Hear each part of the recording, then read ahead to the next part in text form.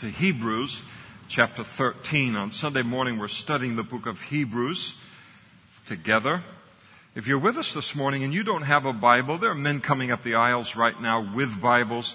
Just wave to them and get their attention. They'll get a Bible into your hands.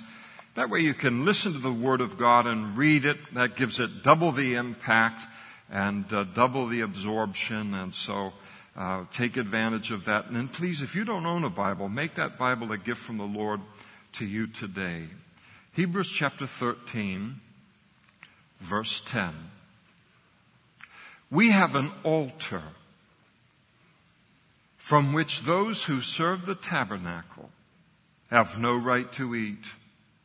For the bodies of those animals whose blood is brought into the sanctuary by the high priest for sin are burned outside the camp.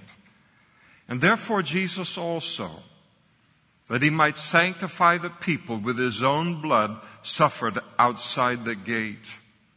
And therefore let us go forth to him outside the camp, bearing his reproach. For here we have no continuing city, but we seek the one to come. Let's pray together. Thank you, Lord, for your word. Thank you that none of it is in your book needlessly, but that every bit of it is intended to accomplish something important in our lives. And we pray, Lord, that as we study this, your word, that you'd give us a greater understanding of yourself and of Jesus, and that you would, as a result of that, give us a greater appreciation for you and what you've done for us, Lord, and that it would translate into praise and worship and adoration and obedience, all directed toward you.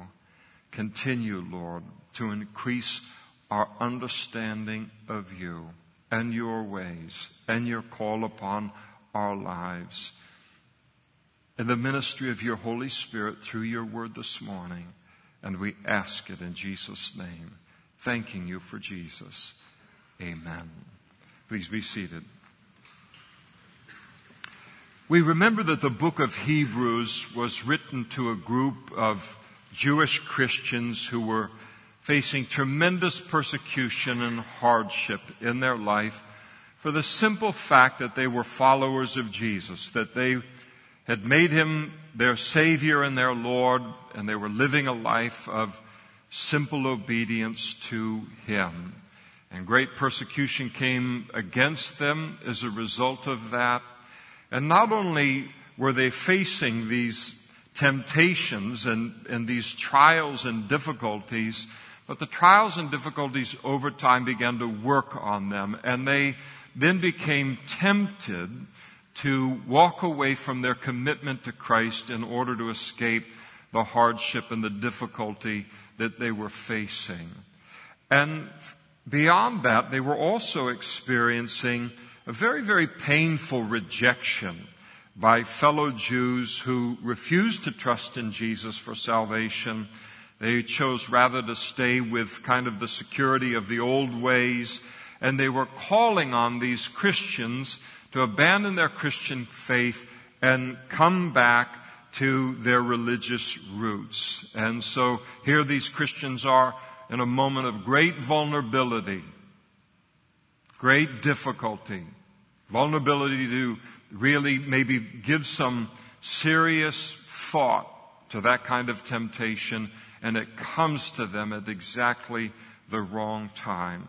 And this letter was written to encourage them and to exhort them not to abandon Christ under any circumstances.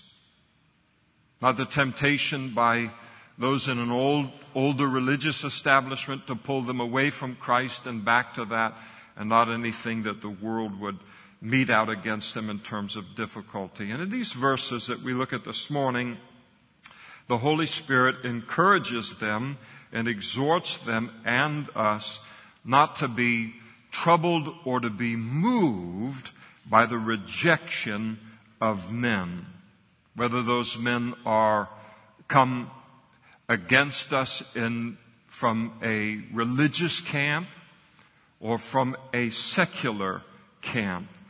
We're not to allow them to move us by their rejection because of our faith in Christ. Now, in this vein, in verse 10, he reminded them and he reminds us of our privilege. When he says that we have an altar, it's almost like he raises his voice. This is a sense of privilege. We have an altar that nobody else in the whole wide world has. We have an altar.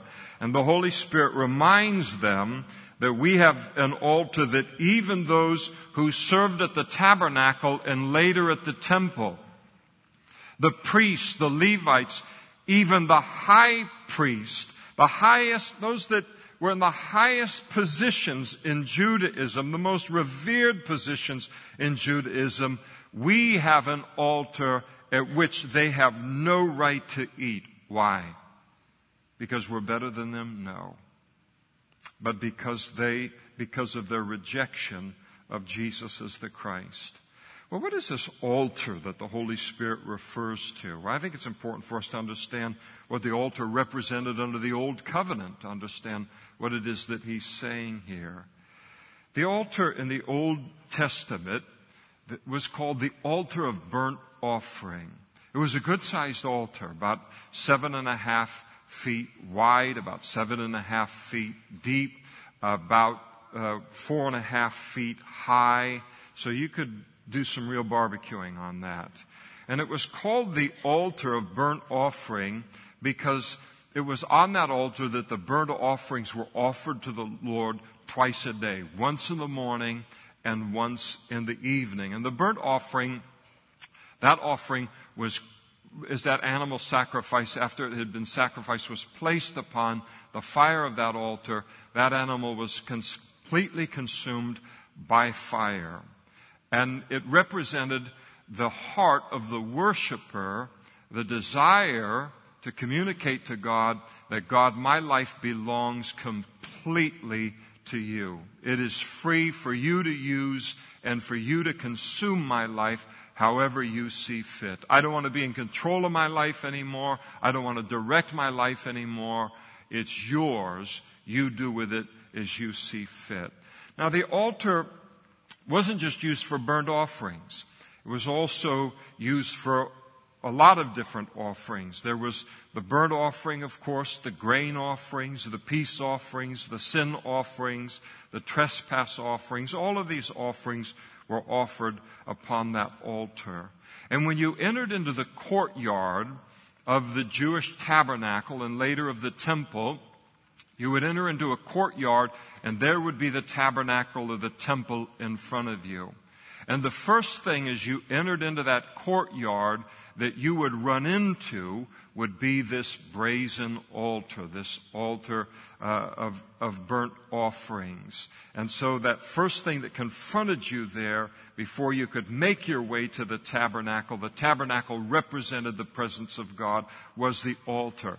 And it reminded everyone as they approached God that God can only be approached by sinful man on the basis of sacrifice. That our sin cannot be casually ignored, but it has to be faced and dealt with in the way of God's choosing on His terms and not on our terms. Now, those offerings that were offered on that altar, the sin offering, it represented a person's desire to receive the forgiveness of God.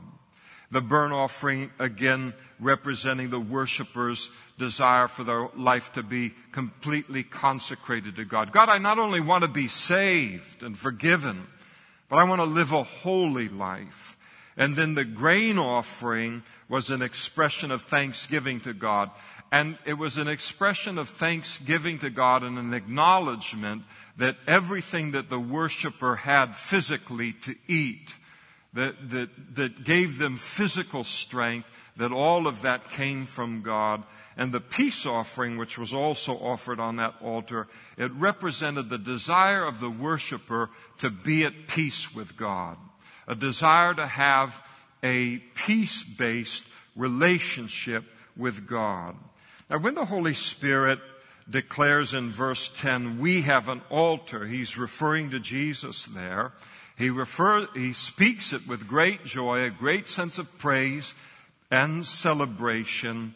And when he refers to Jesus as our altar, he's referring to the sacrifice of Jesus on the cross for our sins.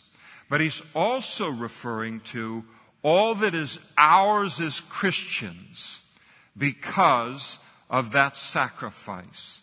All that is a part of our life that was never a part of our life before because of our simple trust in Jesus for the forgiveness of our sins.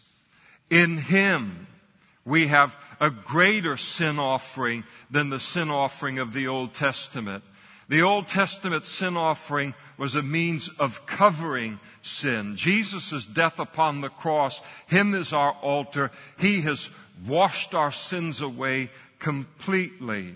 Because of him, we're not only forgiven, but now we have the power to live a holy life, a life that is fully set aside unto God, which was spoken of by the burnt offering. And God not only takes care of our needs physically, as was represented by the grain offering of the Old Testament, but now Jesus is the bread of life, satisfies every spiritual hunger that we have in our life. No one comes to Christ and says, I've come to put my faith in Christ, and I knew that I was on a spiritual journey. I had spiritual needs in my life.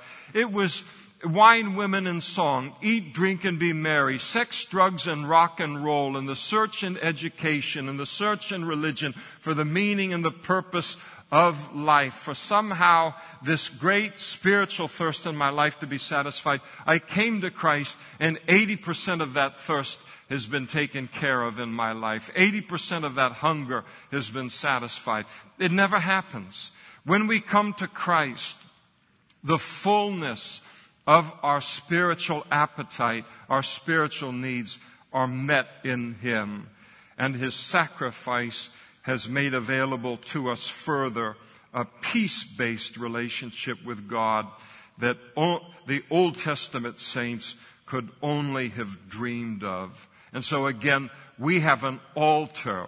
We have an access to God through Jesus that even the Levites, even the priests, even the high priest himself under the old covenant did not have because of their rejection of Christ.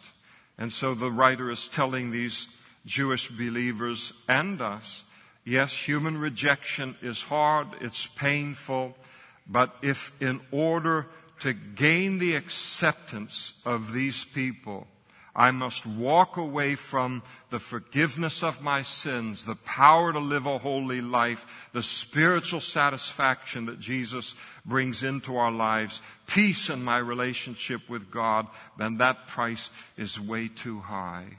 Now notice second in verses 13 through 11 that he reminded them that being faithful to Jesus in this fallen world often results in reproach.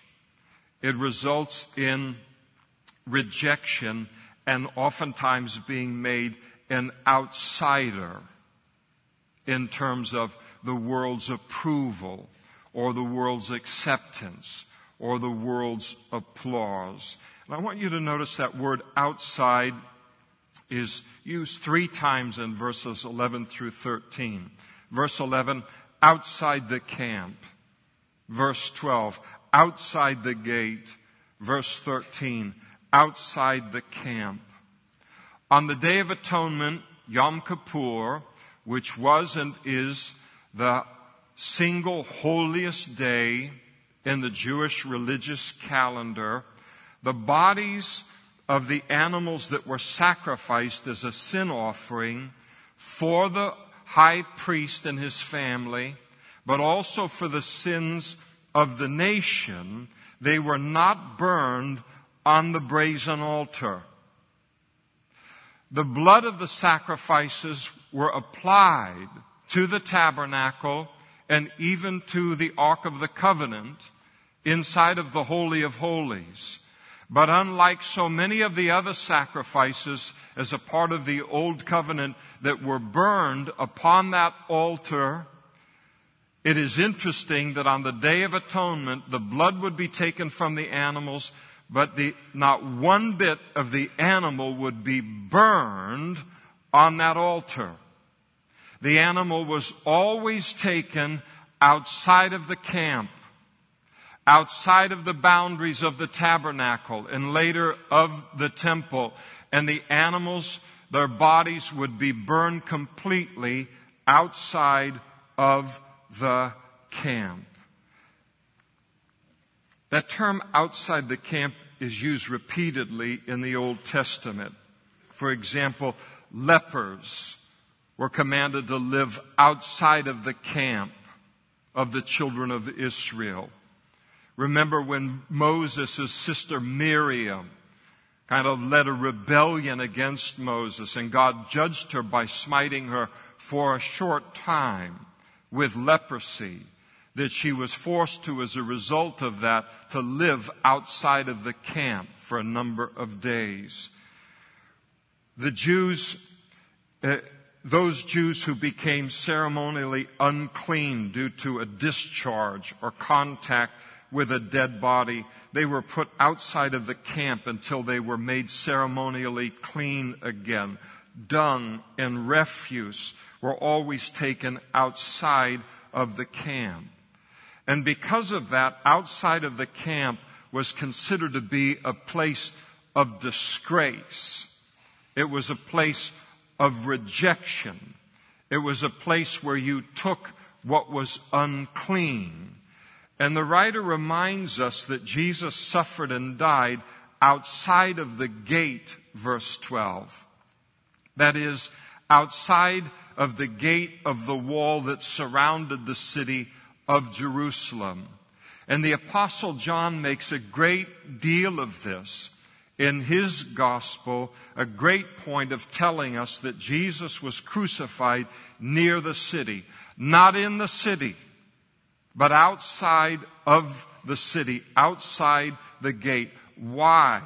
Why did the Jewish religious leaders of Jesus' day want him to be crucified, knowing that he would be crucified outside of the city walls?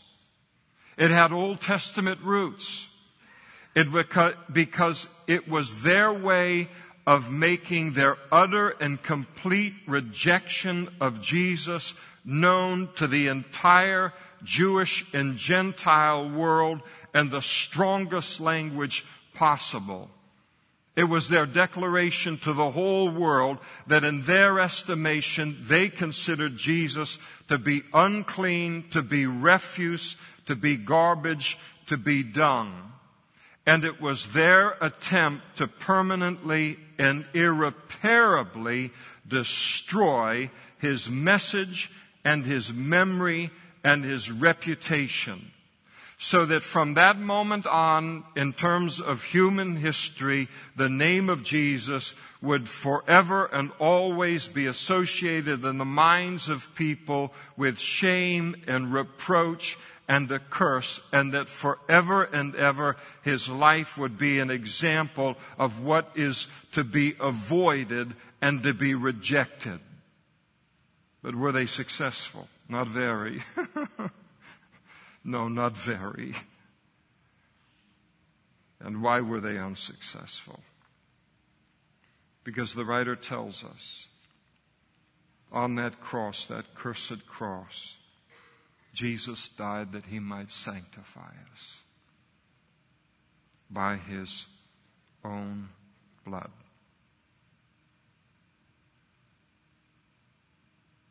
He sanctified outside the camp and made it a holy place and made it a holy thing. He died there to provide us with the forgiveness of sins. Paul wrote of it and he said, "For he, that is the Father, made him, that is Jesus, who knew no sin, to become sin, that is to bear our sin, that we might become the righteousness of God in him," by putting our faith in him. Paul wrote to the Galatians and he said, Christ has redeemed us from the curse of the law, having become a curse for us. That was the idea of the cross. For it is written, Paul said, cursed is everyone who hangs on a tree, that is crucified. Isaiah 53, he is despised and rejected by men, a man of sorrows and acquainted with grief. And we hid as it were our faces from him. He was despised, and we did not esteem him. Surely he has borne our griefs and carried our sorrows. Yet we esteemed him stricken by God and afflicted. But he was wounded for our transgressions. He was bruised for our iniquities. The chastisement for our peace was upon him, and by his stripes we are healed. And all we like sheep have gone astray. We've turned everyone to his own way, and the Lord has laid on him the iniquity of us all. And all that the Jewish religious leaders did, in Jesus' day, and accomplishing Jesus' death outside of the city, was to unwittingly and forever identify him as the fulfillment of the Old Testament sin sacrifice associated with the Day of Atonement. And to draw attention to the fact that Jesus has provided a salvation for mankind, not based upon the law, not based upon the temple, not based upon Levitical sacrifices or priesthood and all of the other things that are found inside of the camp, but on the basis of the cross found outside of the camp.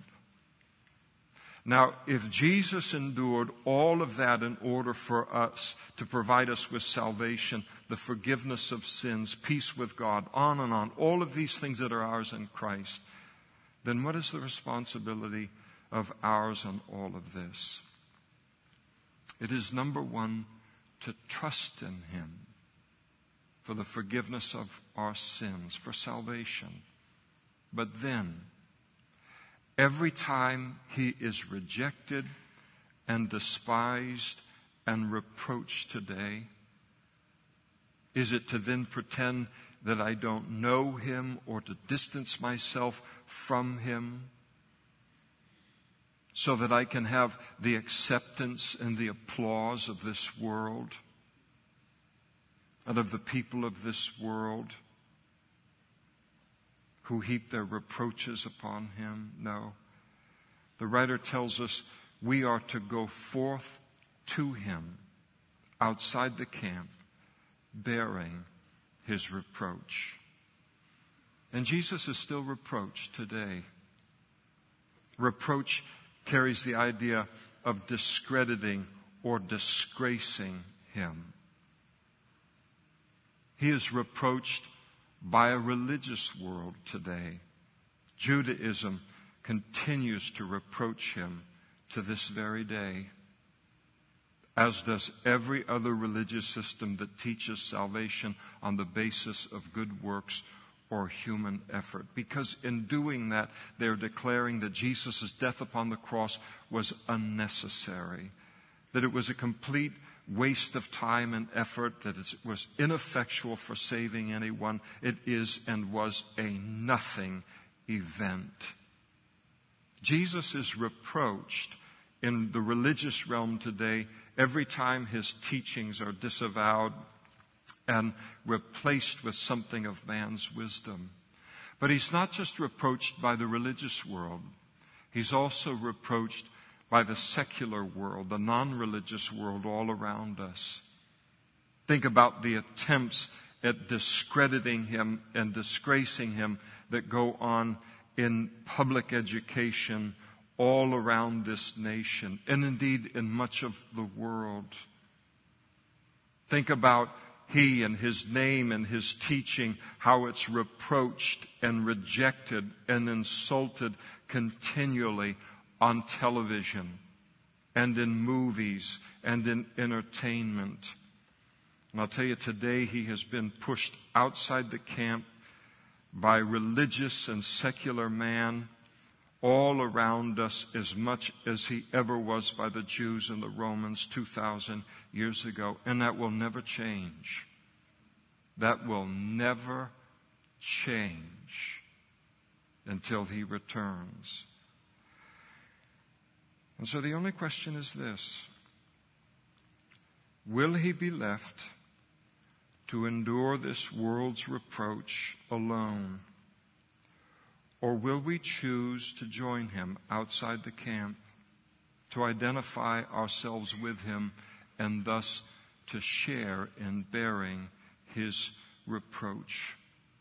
And if Jesus was willing to die for our sins outside of the camp, with the reproach of both religious man and secular man heaped upon him in order to provide us with the forgiveness of sins and access to God, then the writer is saying, shouldn't we join him there?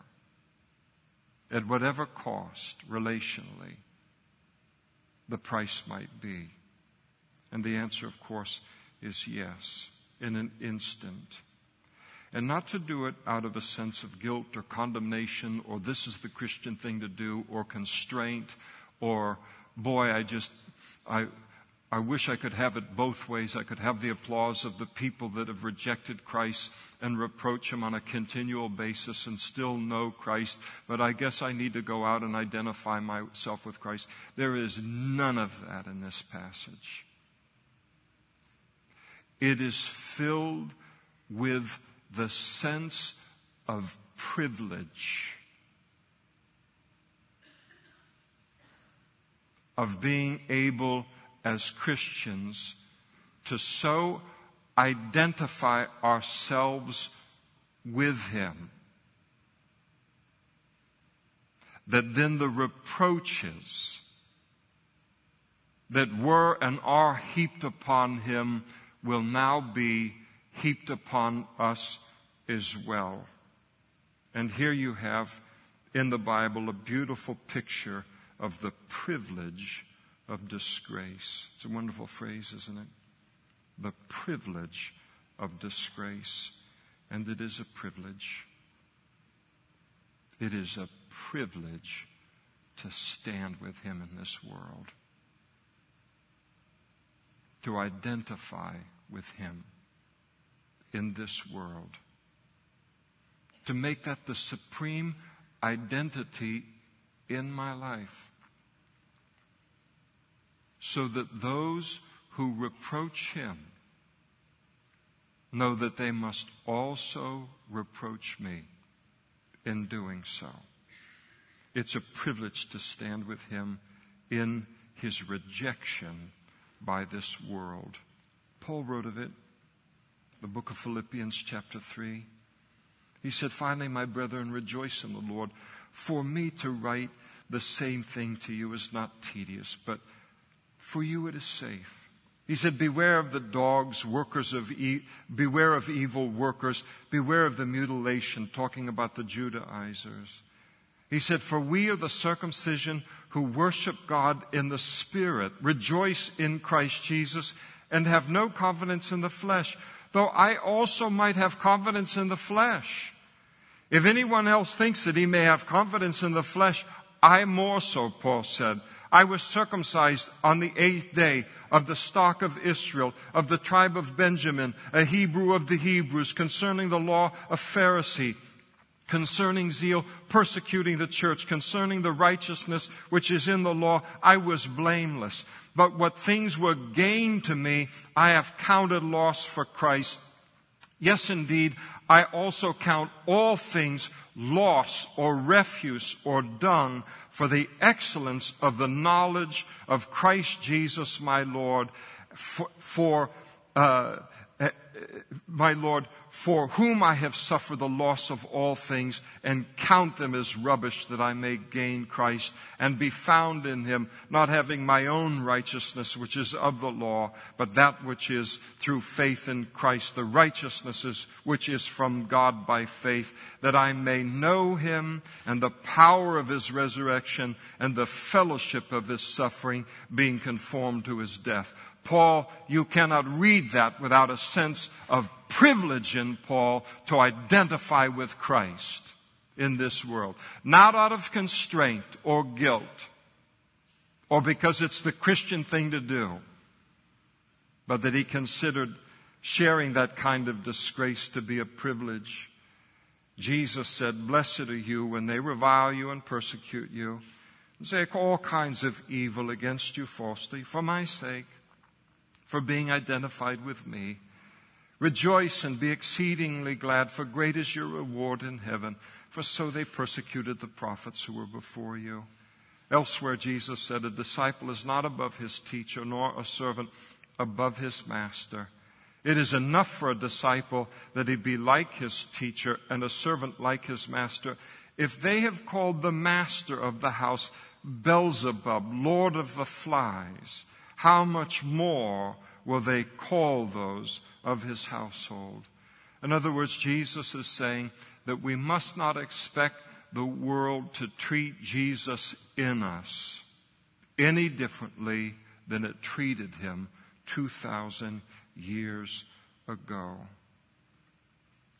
And the early church, after the disciples were arrested and brought before the Sanhedrin, the religious leaders of the day, and they were threatened with beatings and persecution if they did not stop preaching Christ in Jerusalem.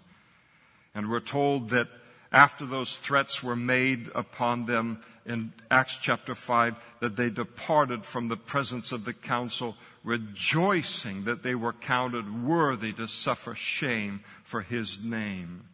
And daily in the temple and in every house, they did not cease teaching and preaching Jesus as the Christ. And wherever the religious or the secular culture relegates Jesus,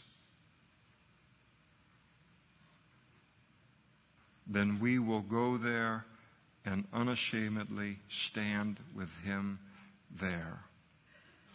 And as long as there is still one Christian left in the world, Jesus should never bear his reproach alone or without company. How does a person do that? Do we need to defend Jesus? Do we need to defend God? No, not everyone is gifted in apologetics. What's the most effective way to bear his reproach? To continue to cling to him as our Savior, and then to continue to walk with him and talk with him along life's narrow way. To not deny him, but to say, where will you put my Christ? Where will you put my Lord? Will you put him in this little corner? Will you put him out in this garbage dump? Will you put him in this place or that place? Tell me, in the culture, where will you relegate him to in your rejection and in your reproaching, so that I can then go to that place and stand with him by not denying him in order to gain the favor of this world, but to stand by him and identify with him, whatever the cost, and to consider it to be my privilege to do so. That's what I feel toward him. And I know that's what we feel as Christians.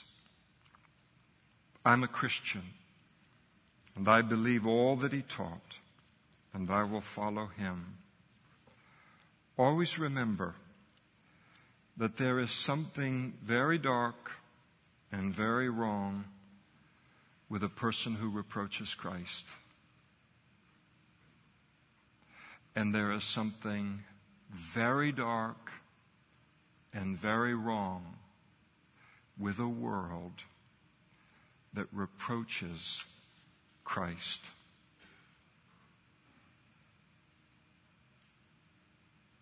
It always reveals that there's something wrong with the person of the world. It is never a bad reflection on Christ. And the writer of the book of Hebrews is telling these Jewish believers that in the rejection of Christ, even from a religious kind of camp, that there's something wrong with them. There's not anything wrong with you. And again, the world's reproach of Christ is a black mark upon the reputation of the world. It never is a bad reflection on him, always a bad reflection on the world, and the same thing is true of the individual. Jesus said in John chapter 3, "For God so loved the world that he gave his only begotten Son, that whosoever believes in him should not perish, but have everlasting life. For God did not send his Son into the world to condemn the world, but that the world through him might be saved. And he who believes in him, that is Jesus, is not condemned, but he who does not believe is condemned already, because he has not believed in the name of the only begotten Son of God." Jesus speaking. And then he says this, "And this is the condemnation, that light has come into the world, and men love darkness rather than light, because their deeds were evil. For everyone practicing evil hates the light and does not want to come to the light, lest his deeds should be exposed. But he who does the truth comes to the light, that his deeds may be clearly seen, that they have been done in God." The day will come when all reproach of Jesus, whether from the religious world or the non-religious world, all reproach of Jesus will be revealed to come out of some love for darkness, some love for sin, some pride, some love for self-will that a person is unwilling to give up in order to surrender their life to Jesus and become one of his disciples. And why is that so? Because the Bible teaches there isn't one good, righteous, in the light, holy, or godly reason for rejecting Jesus as my Savior and my Lord. There are only love of darkness rather than light reasons, sinful reasons, a love for darkness that is greater than the attractiveness of Christ. To the religious leaders of his day, they'd spent 3.5 years putting him under the microscope. They'd watched everything Jesus ever did. They listened to every word that ever came out of his mouth. And one day Jesus posed a question to them. He said, "Which of you convicts me of sin? Which of you can throw a single sin in my face as a cause for rejecting me?" Now, those Jewish religious leaders would have given their right arm to have heard one sin or witnessed one sin that they would have been able to throw back in Jesus' face at that moment. But you've got to give them some credit for some level of integrity, because they hadn't, and at least they didn't try to make something up. They would later, but they didn't in this scene. And Jesus poses the question, "Which of you convicts me of sin?" And response to that question, complete silence. They would have done anything to be able to break that silence, but they couldn't break that silence. Jesus broke the silence, because only he can break the silence, and he broke it with another question, and the question was this: "And if I tell the truth, then why do you not believe in me?" And if a person rejects Jesus and the salvation that's found in him alone, one day It's important for you to know that Jesus will pose those same questions to you. Which of you convicts me of sin? And if I tell the truth, then why did you not believe in me? A person has to prepare to answer those questions. And there is no answer to those questions, because there is no good reason for rejecting him as my Savior and as my Lord. He loves every single person in this world, but he cannot ignore sin. And faith in him, trusting in him for the forgiveness of sins, is the means by which we are saved and receive that forgiveness. He closes finally by reminding us in verse 14 that we have no continuing city here. In other words, we are to remember that this world is not our home, but that heaven is our home. Said of Abraham back in Hebrews chapter 11, that he looked for a city which has foundations, whose builder and maker is God.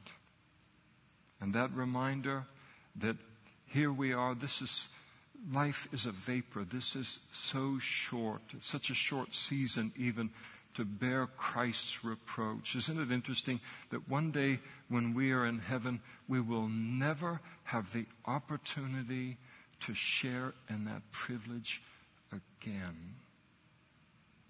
Never again. In heaven there will be no reproach.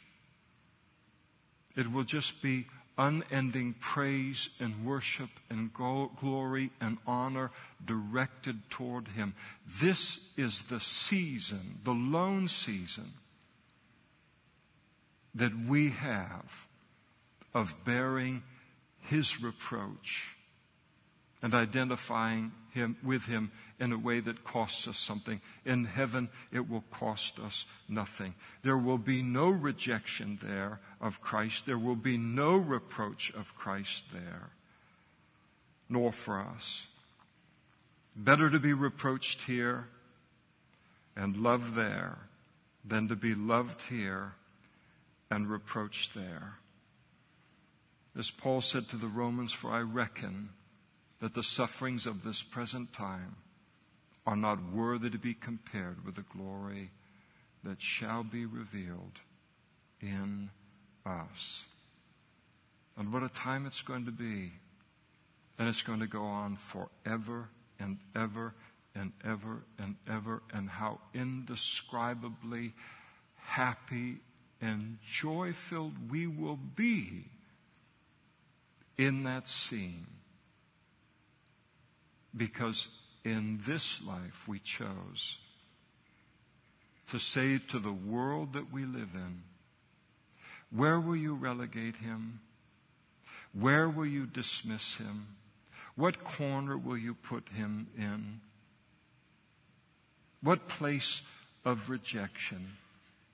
So that I might go to that place myself and stand by his side. That's our privilege today. And how indescribably happy and joyous, joy-filled we will be in that day that we stood with him in such a way in the middle of this world that yet reproaches him in such a great measure. Let's stand together and we'll pray.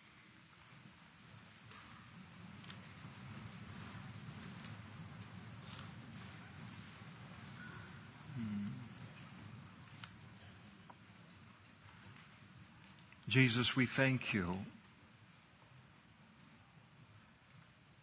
for being willing to leave the glory of heaven to come into this sinful and sin-filled world, and then to die in that disgraceful place outside the camp, that we might be saved and forgiven. Jesus, we think about the quality of our life as your disciples. We are so thankful. We cannot put into words what all that is ours because of you means to us. Just peace alone is overwhelming. And we thank you, Jesus, for the privilege of being able in this short season in eternity to be able to stand with you in a scene of rejection that will one day disappear like a vapor. The opportunity will be gone. We thank you for the privilege of disgrace when, Lord, we get to stand with you. Sunday morning, we're studying the book of Hebrews together. If you're with us this morning and you don't have a Bible, men are coming up the aisles with Bibles right now. Just wave to them and get their attention, and they'll get a Bible into your hands. And then please, if you don't own a Bible, God wants everyone to own a Bible. We want everybody to own a Bible. Make that Bible a gift from the Lord to you today.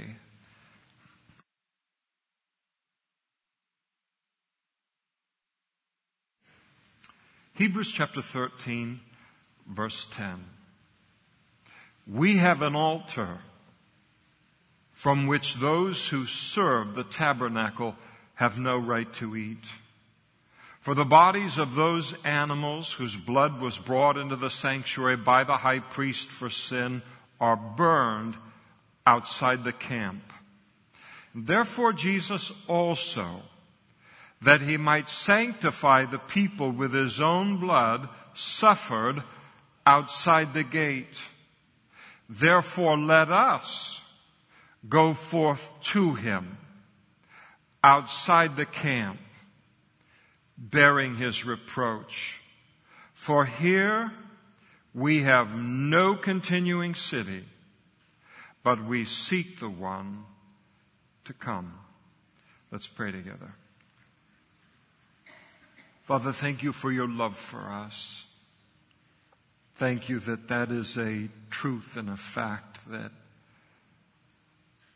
none of us need ever doubt.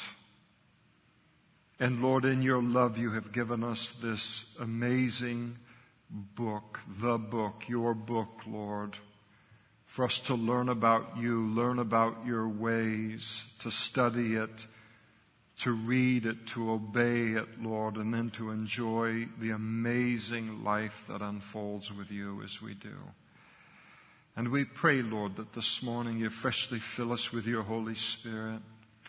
And by your Spirit you would give us ears to hear what the Spirit would speak through these handful of verses into our Christian life and relationship with you. And then, Lord, into the hearts of the men and women that you created and you love so much that stand before you right now that have not yet trusted in Jesus for salvation and the forgiveness of their sins. That something of what happens here this morning would cause them to realize their need and then come to surrender to you today and enter into the rich and abundant life that you have planned for them. And we ask these things of you, Father, in Jesus' name. Amen. Please be seated. We remember that this book of Hebrews was written to a group of Jewish Christians who were enduring tremendous persecution and tremendous hardship for the simple reason that they had chosen to put their faith in Jesus for the forgiveness of their sins, and they had committed their life to following him and obeying him. And because the hardship and the persecution had reached such a critical mass, had become so great they were now being tempted to abandon their commitment to Christ in order to find some relief from the persecution and the trials and the hardship. On top of the difficulty and the persecution and hardship, they were also experiencing a very, very painful rejection by fellow Jews who refused to trust in Jesus for salvation. They chose rather to stay with kind of the security of the old ways. And they were calling on these Christians during this time of vulnerability, this time of difficulty in their life, and trying to pull them back into the old ways. But to go back into the old ways would have required a renouncing of Christ. And this letter was written to them to encourage them and to exhort them to never ever do such a thing. Not under any circumstances. No matter what the rejection, no matter how hard the trials, no matter how great the persecution, rejecting Christ or walking away from Christ and our commitment to Him is not on the table as Christians. And in these verses, the Holy Spirit encourages us and also exhorts us and them not to be troubled or to be moved by the rejection of men, whether that rejection occurs from religious circles or secular, that is, non-religious circles, because of our faith in the Lord Jesus. In this vein, you notice in verse 10, He reminded them and us of our privilege. When He declares, we have an altar by the Spirit of God, this is a proclamation of joy, of thanksgiving. The writer of the book of Hebrews, inspired by the Holy Spirit, is excited to write that down on a page, is excited. The Holy Spirit is excited for people like you and me to read it in our Bibles every day, or for someone like me to preach it, to say those words, we have an altar.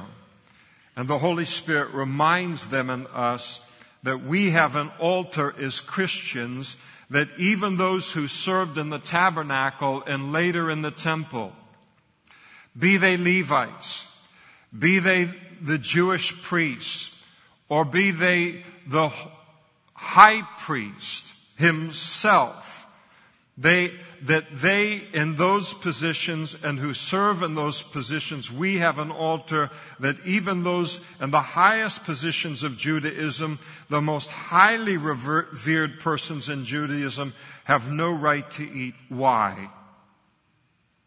Because we're better than them? No. But because of their rejection of Jesus as the Christ. Now, what is this altar that the writer is referring to here? Well, first, I think it's important to understand a little bit about what the altar represented under the Old Covenant. It was known in the Old Testament as the altar referred to in the Old Testament was known there as the altar of burnt offerings. And it was called the altar of burnt offerings because every single day, morning and evening, a sacrifice was offered on that altar, and it was burnt on that altar and completely consumed. One of the unique characteristics of the burnt offering under that Old Testament covenant was that no part of the animal was removed for food or for any other purposes. It was burned entirely on that altar because it communicated the worshiper's desire that his or her life would be completely consecrated to God. That no portion of our lives would not be on the altar. That no portion of our lives would not be available to God to consume and use however He sees fit, whenever He sees fit, wherever He sees fit in this whole wide world. Now, the altar was kind of a significant furnishing in the Old Testament. It was 7.5 feet wide. It was 7.5 feet deep. That's pretty good barbecue. And it was 4.5 feet high. So very significant furnishing there. the altar was used not only to offer up the burnt offering, but also it was used for all kinds of different offerings. Burnt offerings, grain offerings, peace offerings, the sin offerings, trespass offerings, all of these were offered on that altar of burnt offering. If you were at the time of Moses and the tabernacle, this great tent that represented the presence of God, if you were to walk into the courtyard that would lead you to that tabernacle, or later into the temple, and it had a courtyard as well, you would walk into this great wide open space that was between the entrance into the courtyard and the tabernacle itself. And the first great obstacle that you would face between you and getting to that tabernacle, to the presence of God, would be this altar of burnt offering. And that altar reminded everyone that God can be approached by sinful man solely on the basis of sacrifice. It taught and communicated to man in visual language that our sin cannot be casually ignored by God. It must be soberly faced, and then it has to be dealt with in the way of God's choosing, not in the way of our choosing or on our own terms. What the various offerings that were offered on that altar represented, the sin offering would be offered on that altar. And that sin offering, when it was offered by a person, it represented a person's desire to be forgiven of their sins by God. Again, the burnt offering, when they would bring that offering, a person would bring that to the priest. It would be sacrificed and burnt on that altar. It was a person saying, God, I not only want to be saved and forgiven, but I also want to live a holy life. I want to live a life different from the life that I've ever lived before. I want to live the life that you have planned for me. And then there was the grain offering where they would take the early part of their harvest and then they would have that offered up on the altar. And it was a way of saying to God, God, I recognize that everything that I have that keeps me alive physically has come from you. You meet my physical needs. And it was a means of praising and thanking God for doing that. The peace offering represented the desire of the worshiper for peace with God, the desire to have a peace-based relationship with God. But when the Holy Spirit declares in verse 10, we have an altar referring to Jesus, it is again spoken by the writer in a sense of praise, with a sense of joy. And the idea in it, because it does refer to Jesus, Jesus is our altar, and it's referring to the sacrifice of Jesus on the cross for our sins, but also to all that is ours because of his death upon the cross for us. Think about what we have as Christians. Way beyond forgiveness of sins, because we have made Jesus our Savior. Think of the priceless things that are part of all of our lives because of what he did on the cross for us, dying on that altar, so to speak. All of the things that are ours because of Calvary. In him, as we use the imagery of the Old Testament offerings, in him we have a sin offering that doesn't merely cover our sins, but washes our sins away, separates it from us so completely that we will never come into contact or bear judgment for that sin, not in this life or the rest, all of the life to come. In him and because of him, we're not only forgiven, but we have the power of the Holy Spirit, the ability to live a burnt offering life, a living sacrifice, to live a life that is holy and separated unto God.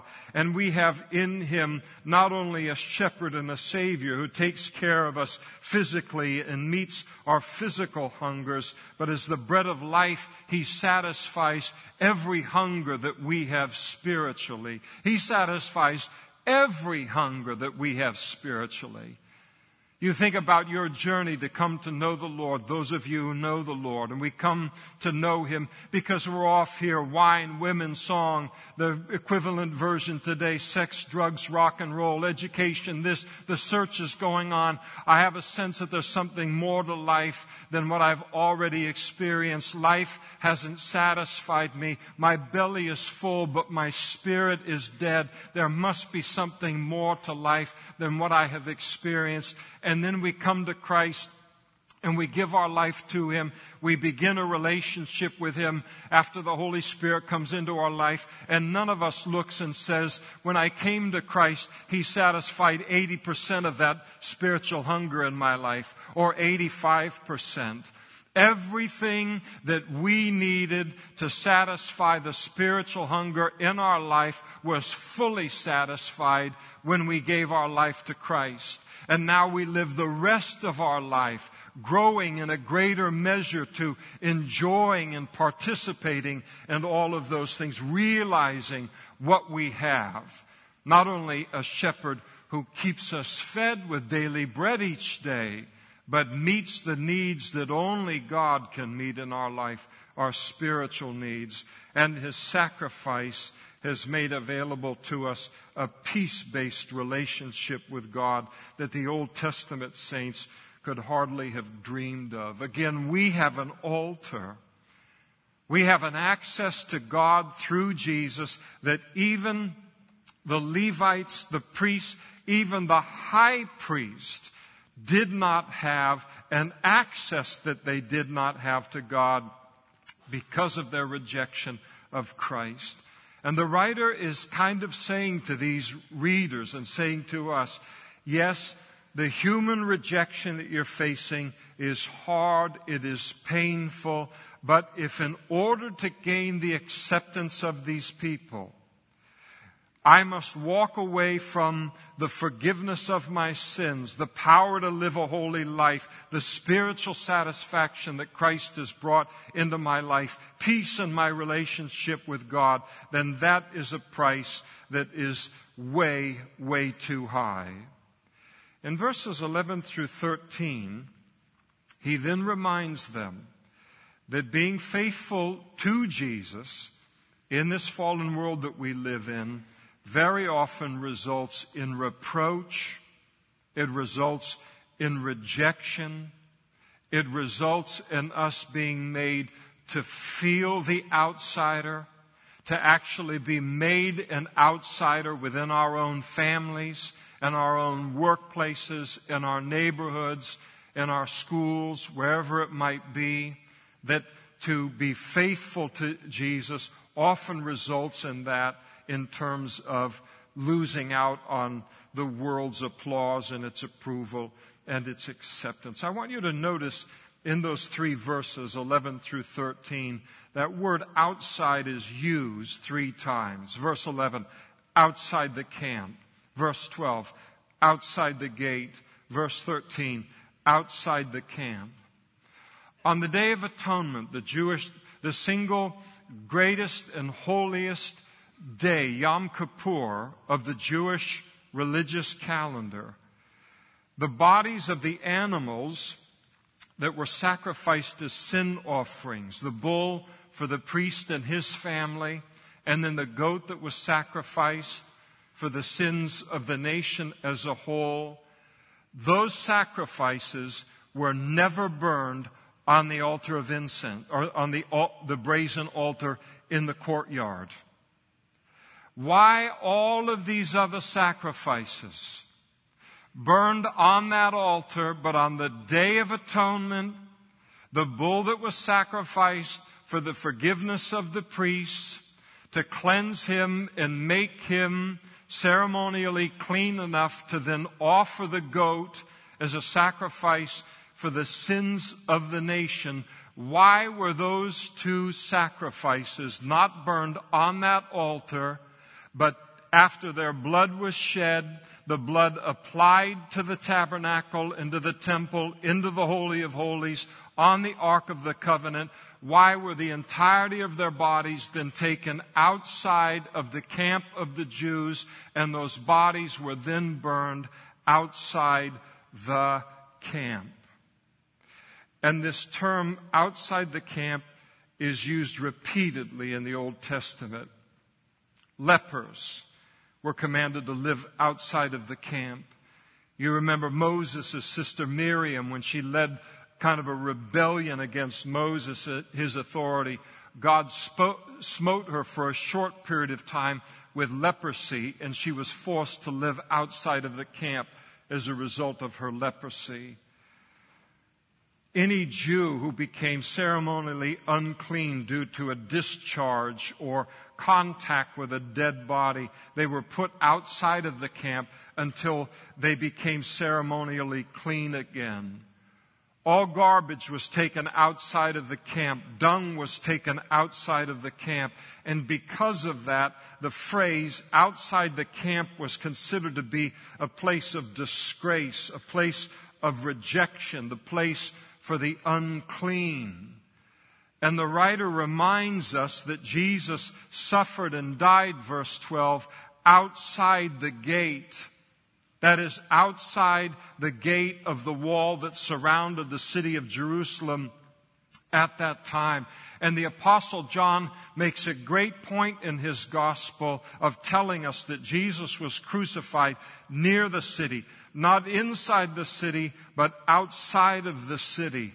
Why did the Jewish religious leaders of Jesus' day want him to be crucified outside of the city walls?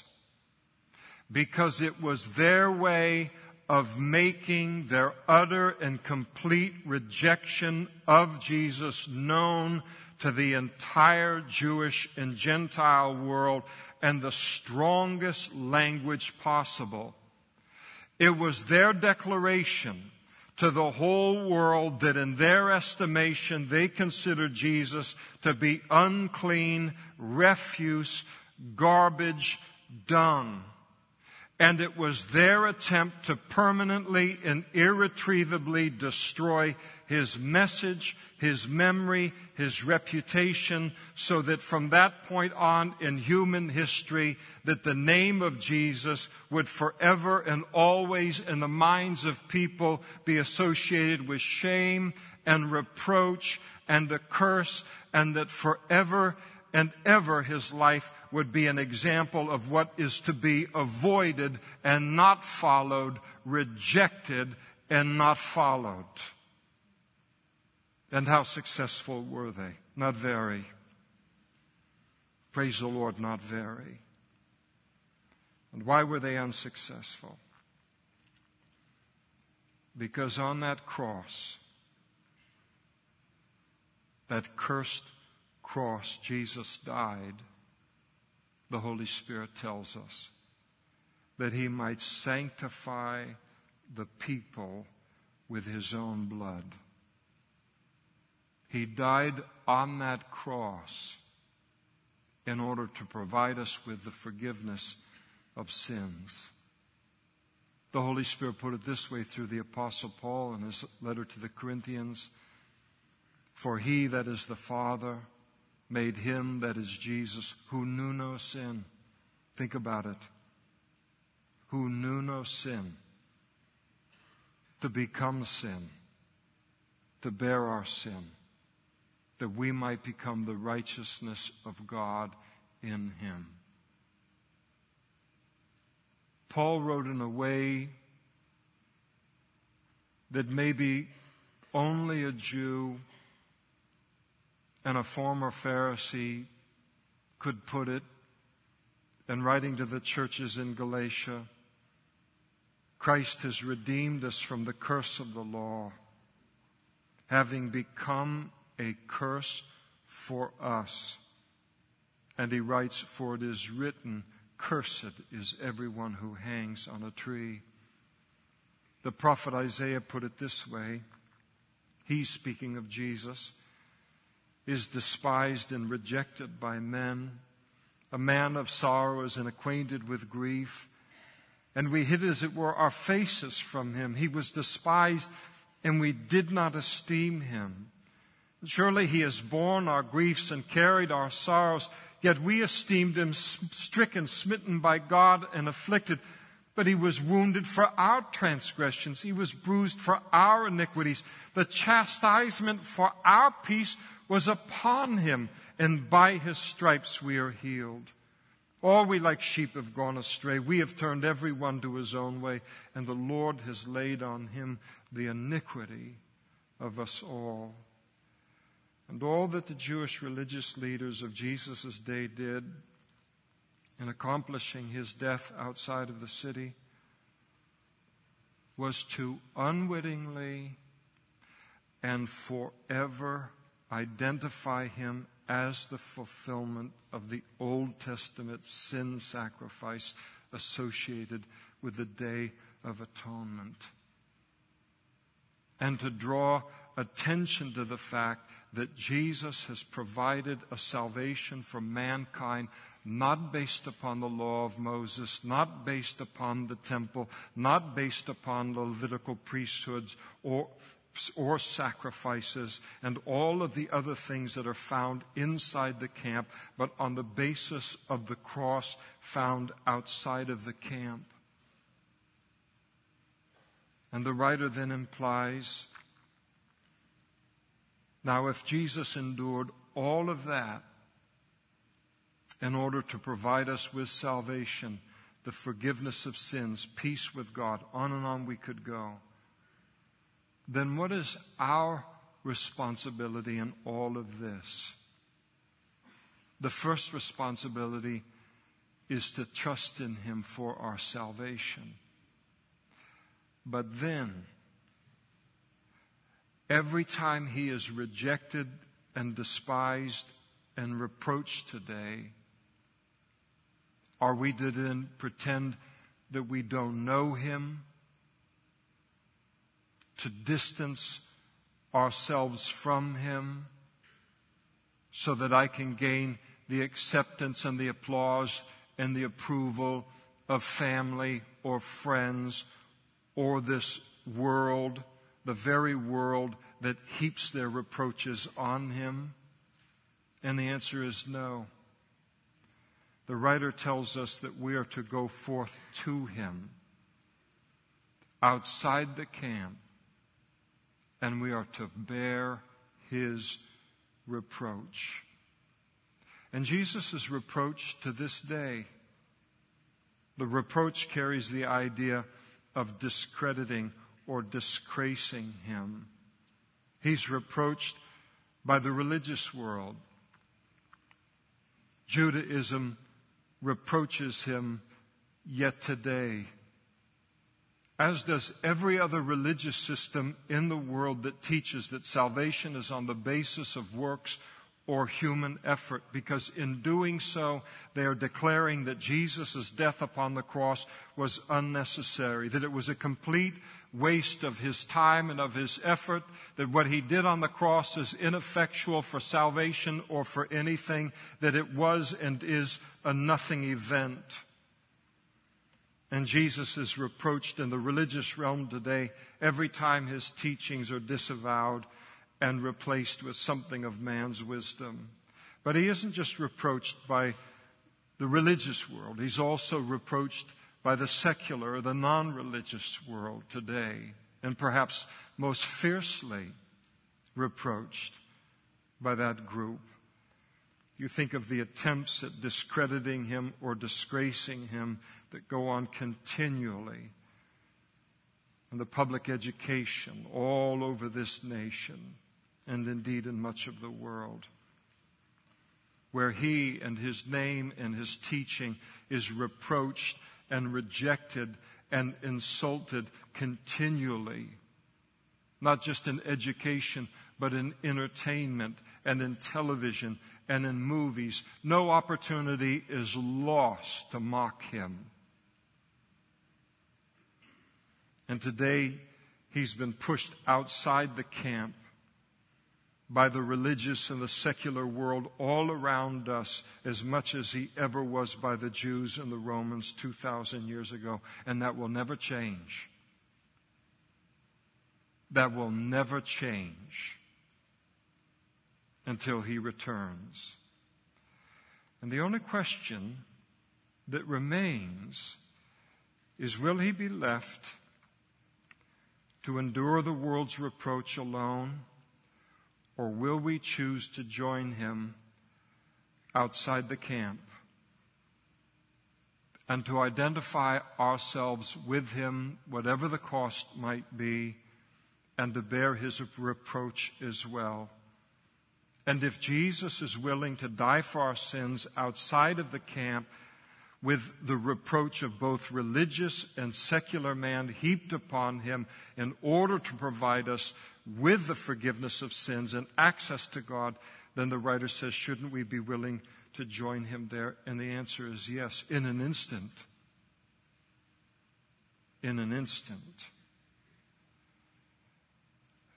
And the writer calls upon them and us to bear the reproach of Christ, the reproach that the whole world heaps upon him, and calls upon us to bear his reproach, not as some weighty thing that we do, or some difficult thing that we do, or to do it out of a sense of guilt, or I suppose this is the Christian thing that I ought to do. But he calls on us to do it not with constraint, but to be filled with a sense of privilege for being able to do so. I'll tell you, I count it a privilege to identify with Christ. And I can't begin to tell you what that has cost me in terms of human relationships. But you bundle all of them together, and nothing compares with what I receive out of that relationship. And what you have here, and what the writer is calling us to, you have the privilege of disgrace. And it's a privilege to be disgraced in this world when it is to share his disgrace and to share his reproach. It is a privilege to stand by him, whatever the religious or secular world thinks of him, to identify with him in his rejection in this world. And that sense of privilege wasn't lost on the Apostle Paul. He wrote in Philippians chapter 3, he said, "Finally, my brethren, rejoice in the Lord. For me to write the same thing to you is not tedious, but for you it's safe. Beware of dogs, beware of evil workers, beware of the mutilation," talking about the Judaizers. And then he goes on to say this, "For we are the circumcision who worship God in the Spirit, rejoice in Christ Jesus, and have no confidence in the flesh. Though I also might have confidence in the flesh. If anyone else thinks he may have confidence in the flesh, I more so. Circumcised the 8th day, of the stock of Israel, of the tribe of Benjamin, a Hebrew of the Hebrews, concerning the law of Pharisee, concerning zeal persecuting the church, concerning the righteousness which is in the law, I was blameless. But what things were gain to me, these I have counted loss, or as refuse for Christ. Yet indeed I also count all things loss for the excellence of the knowledge of Christ Jesus my Lord, for whom I have suffered the loss of all things, and count them as rubbish, that I may gain Christ and be found in him, not having my own righteousness that is from the law, but that which is through faith in Christ, the righteousness which is from God by faith, and that I may know him and the power of his resurrection and the fellowship of his sufferings, being conformed to his death." Of the privilege of this disgrace, Jesus spoke and said, "Blessed are you when they revile and persecute you, and say all kinds of evil against you falsely for my sake. Rejoice and be exceedingly glad, for great is your reward in heaven, for so they persecuted the prophets who were before you." And later in his ministry, he said, a disciple is not above his teacher, nor a servant above his master. It is enough for a disciple that he be like his teacher and a servant like his master. If they have called the master of the house, speaking of himself, Beelzebub, how much more will they call those of his household? In other words, we should not expect the world to treat Christ in us any differently than it treated Christ 2,000 years ago. The early church, when the disciples were arrested and brought before the Sanhedrin, these same Jewish religious leaders, and they were threatened with physical violence if they did not stop preaching this Jesus in the city of Jerusalem. And they were released, and we're told in Acts chapter 5 that when they released, they departed from the presence of the council, rejoicing that they were counted worthy to suffer shame for his name.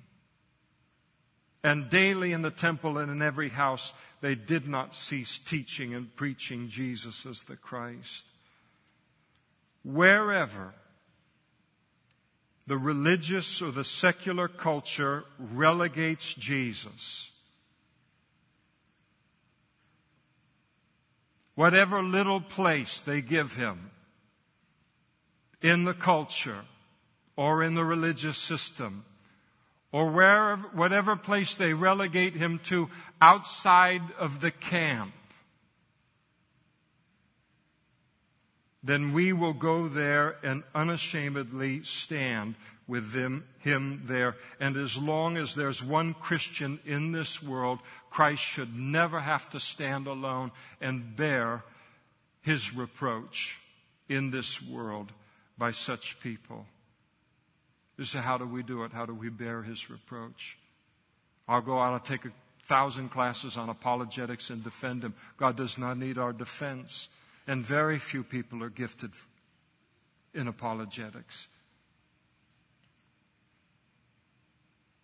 What's the greatest way? What's the most powerful way? The most meaningful way? The most influential way to bear his reproach? And a culture that still reproaches him as much as ever. It is to continue to believe in him. And to continue to follow him. And to continue to obey him. No matter how great or how thick or how dark the reproach becomes. And when God's people stick with him, despite however Christ is treated, whatever stigma they attempt to attach to him, whatever is said of him, it speaks to the whole world that it has no effect upon us who are filled with the Holy Spirit and know him to not be the things that they claim him to be. Someone says, I'm not a powerful person in this world as a Christian. I'm not the president of this, the head of this. I'm not the dean of this or the dean of that. What powerful means am I given to bear his reproach and be a witness for him? Just continue your relationship with him. No matter how badly they paint him, no matter what they say about him, what lies are attached to him, what stigma is borne by the person who continues to follow him, we continue to follow him. And in doing so, we bear his reproach, but we stand as a strong and powerful and influential light against the lies that are spoken against him and the disrespect that is shown to him as he is continually put outside of the camp, outside of the acceptance and the applause and the approval of this world. And always remember, there is something very dark and there is something very wrong with the person who reproaches Christ. And that there is something very dark and very wrong with a world that reproaches Christ. Just know that. Understand that. There's nothing wrong with you. There's something wrong with them. And the world's reproach of Jesus is never a bad reflection upon Jesus, but always a bad reflection upon the world. And an individual's rejection and reproach of Jesus is never a bad reflection on Jesus. It always reflects poorly on the person who rejects and reproaches him. Always. Jesus said, "For God so loved the world, that he gave his only begotten Son, that whosoever believes in him should not perish but have everlasting life. And that God did not send his Son into the world to condemn the world, but that the world might be saved through him." And Jesus said, "He who believes in him," that is Jesus, "is not condemned, but he who does not believe is condemned already, because he's not believed in the name of the only begotten Son of God." And then here he says it. And this is the condemnation, that light has come into the world, and men love darkness rather than light, because their deeds were evil. For everyone practicing evil hates the light and does not come to the light, lest his deeds should be exposed. That's what's behind all rejection of Christ and all reproach of Christ. But Jesus went on to say, "But he who does the truth comes to the light, that his deeds may be clearly seen, that they have been done in God." The day is coming, my friend, when all reproach of Jesus will be revealed to have come out of a love for darkness. A day is coming when all rejection of Christ is going to be revealed as having a moral darkness as its source in a human heart. Some love for sin that a person is unwilling to give up in order to become a follower of Christ. Some pride, some self-will, some arrogance in terms of our own self-importance and our own ideas in comparison to God's. That a person is unwilling to give up in order to surrender their life to Jesus and become one of his disciples. And why is darkness at the core of all reproach and rejection? And the reason it is because there isn't one good, righteous, in the light, holy or godly reason for rejecting him as my Savior and my Lord. The only reasons for rejecting him are a love of darkness rather than light reasons, sinful reasons.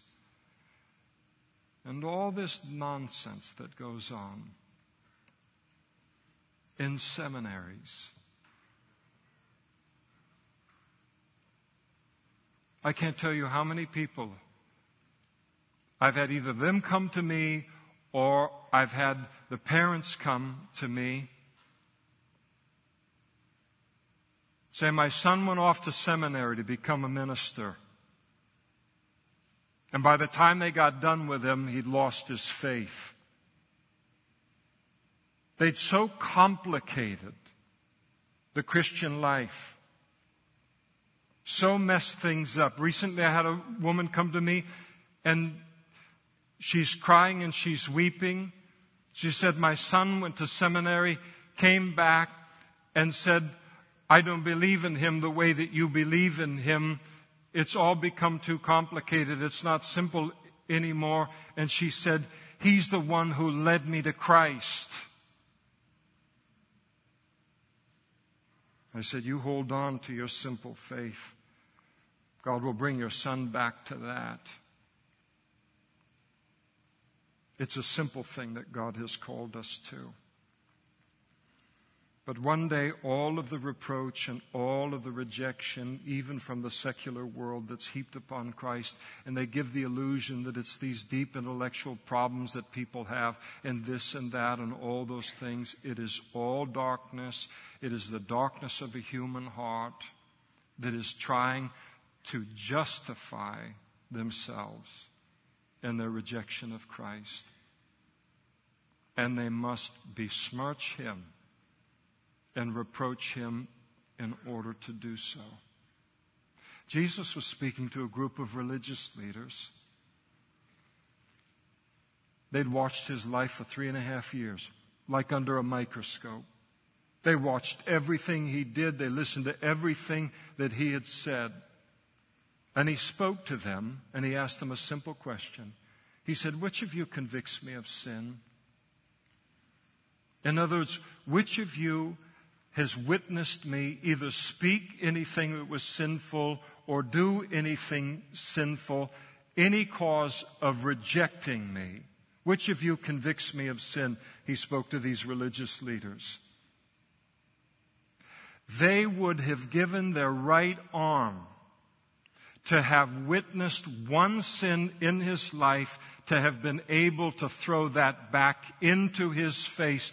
But because they hadn't, when Jesus posed the question, their response was silence. They couldn't break the silence. They'd have given anything they had to be able to break that silence with an accusation. And Jesus, posing that question, then breaks the silence Himself. How long did He make them wait under that silence? I don't know. The Bible is silent on it. But enough to make them realize they have no reason for rejecting Him, much less reproaching Him as they were. And when they couldn't answer the one question, He then posed a second question to them. He said, "And if I tell the truth, then why do you not believe me? And if you reject Jesus and the salvation that is found in Him alone, then one day He will pose the same two questions to you. And you will fare no better than they did. You'll one day stand before Him, and He'll say, 'Which of you convicts me of sin?' And just try and find a sin to throw back in His face. You won't be able to do it. And then He will pose the question, 'Then why didn't you believe the things that I said?'" The Lord loves you, but you alone can invite Him into your heart. He closes the passage in verse 14 by reminding us that we have no continuing city here. In other words, we are to remember that this world is not our home, but heaven is our home.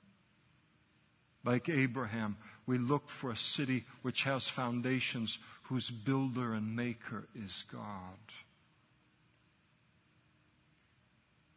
Heaven is our home. And in heaven there'll be no rejection there. There'll be no reproach there. It's an interesting season that we live in. One day when we are in heaven, there'll be no rejection of Him. There'll be no reproach of Him. In that heavenly scene, it will just be praise and glory and worship and honor forever and ever and ever and ever, directed unto Him without interruption.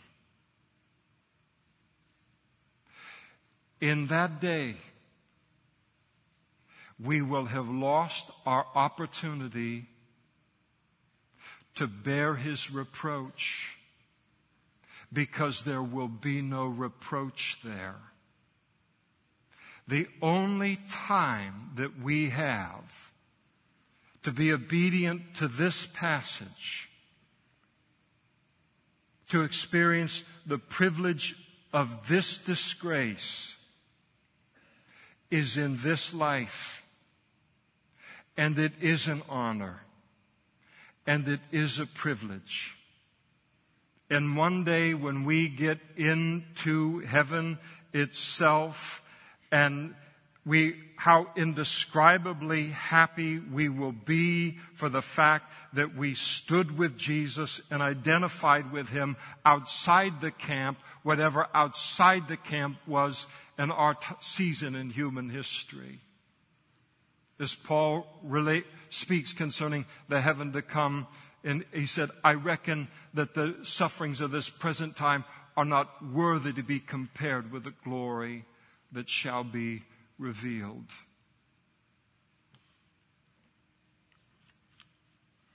Matt made an announcement earlier, Pastor Matt did, concerning the seniors ministry, 50 and above. Ouch.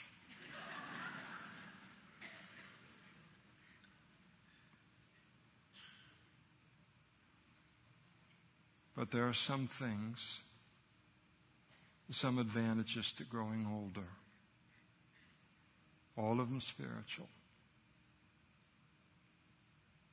And one of the great things is to walk with the Lord and to live for Him and to grow older with Him in this context and to realize that there is no approval, there is no applause, there is no acceptance from anyone that I want or I need in this world, from my family on out,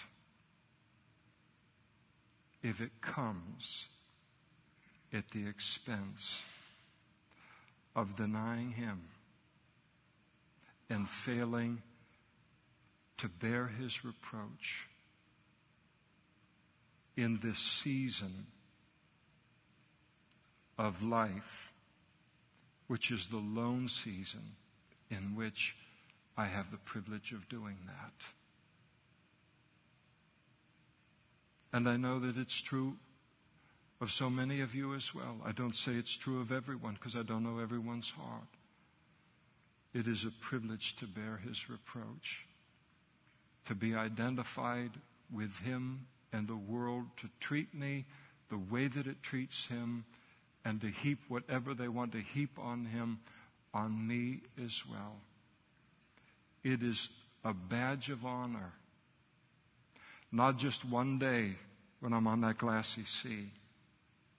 I've walked with the Lord long enough now and seen enough of the world long enough now that it's a badge of honor now and today. And I give Him praise, and we give Him praise for the privilege. Let's stand together and we'll pray now.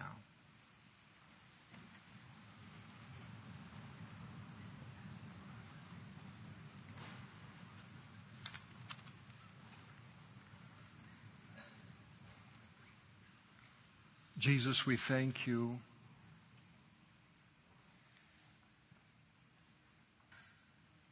for doing the far greater thing than we have the opportunity and the privilege of doing. We thank You for Your willingness to leave the unspeakable and incomparable glory and beauty and holiness of heaven, to come into the fallenness and the unholiness of this world. And then beyond that, to allow both secular and religious man to treat You in the way that they did and to relegate You to a place outside of the camp, and willing to do all of it out of the knowledge that simple people like us would one day come to value our soul and long for forgiveness and a relationship with You and our Heavenly Father. And we thank You for all that You are willing to endure, Lord, and the reproach that You are yet willing to endure, to have supplied that, to mankind and introduced it into human history and made it available to us. We give you praise. And we thank you from the bottom of our hearts, Lord, for the privilege of disgrace in this world. When disgrace becomes standing with you. Thank you, Lord, that when a world becomes what it is becoming around us by the day, that we can leave that camp, that there's an alternative to that camp and the darkness of it and the bondage of it and the disgustingness of it.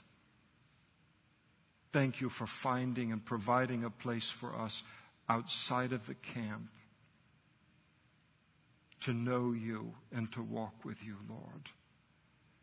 And we just let you know today that we don't obey you or associate you with you or identify with you out of any constraint or some kind of guilt or condemnation. We want you to know that we count it an honor and a privilege to do so.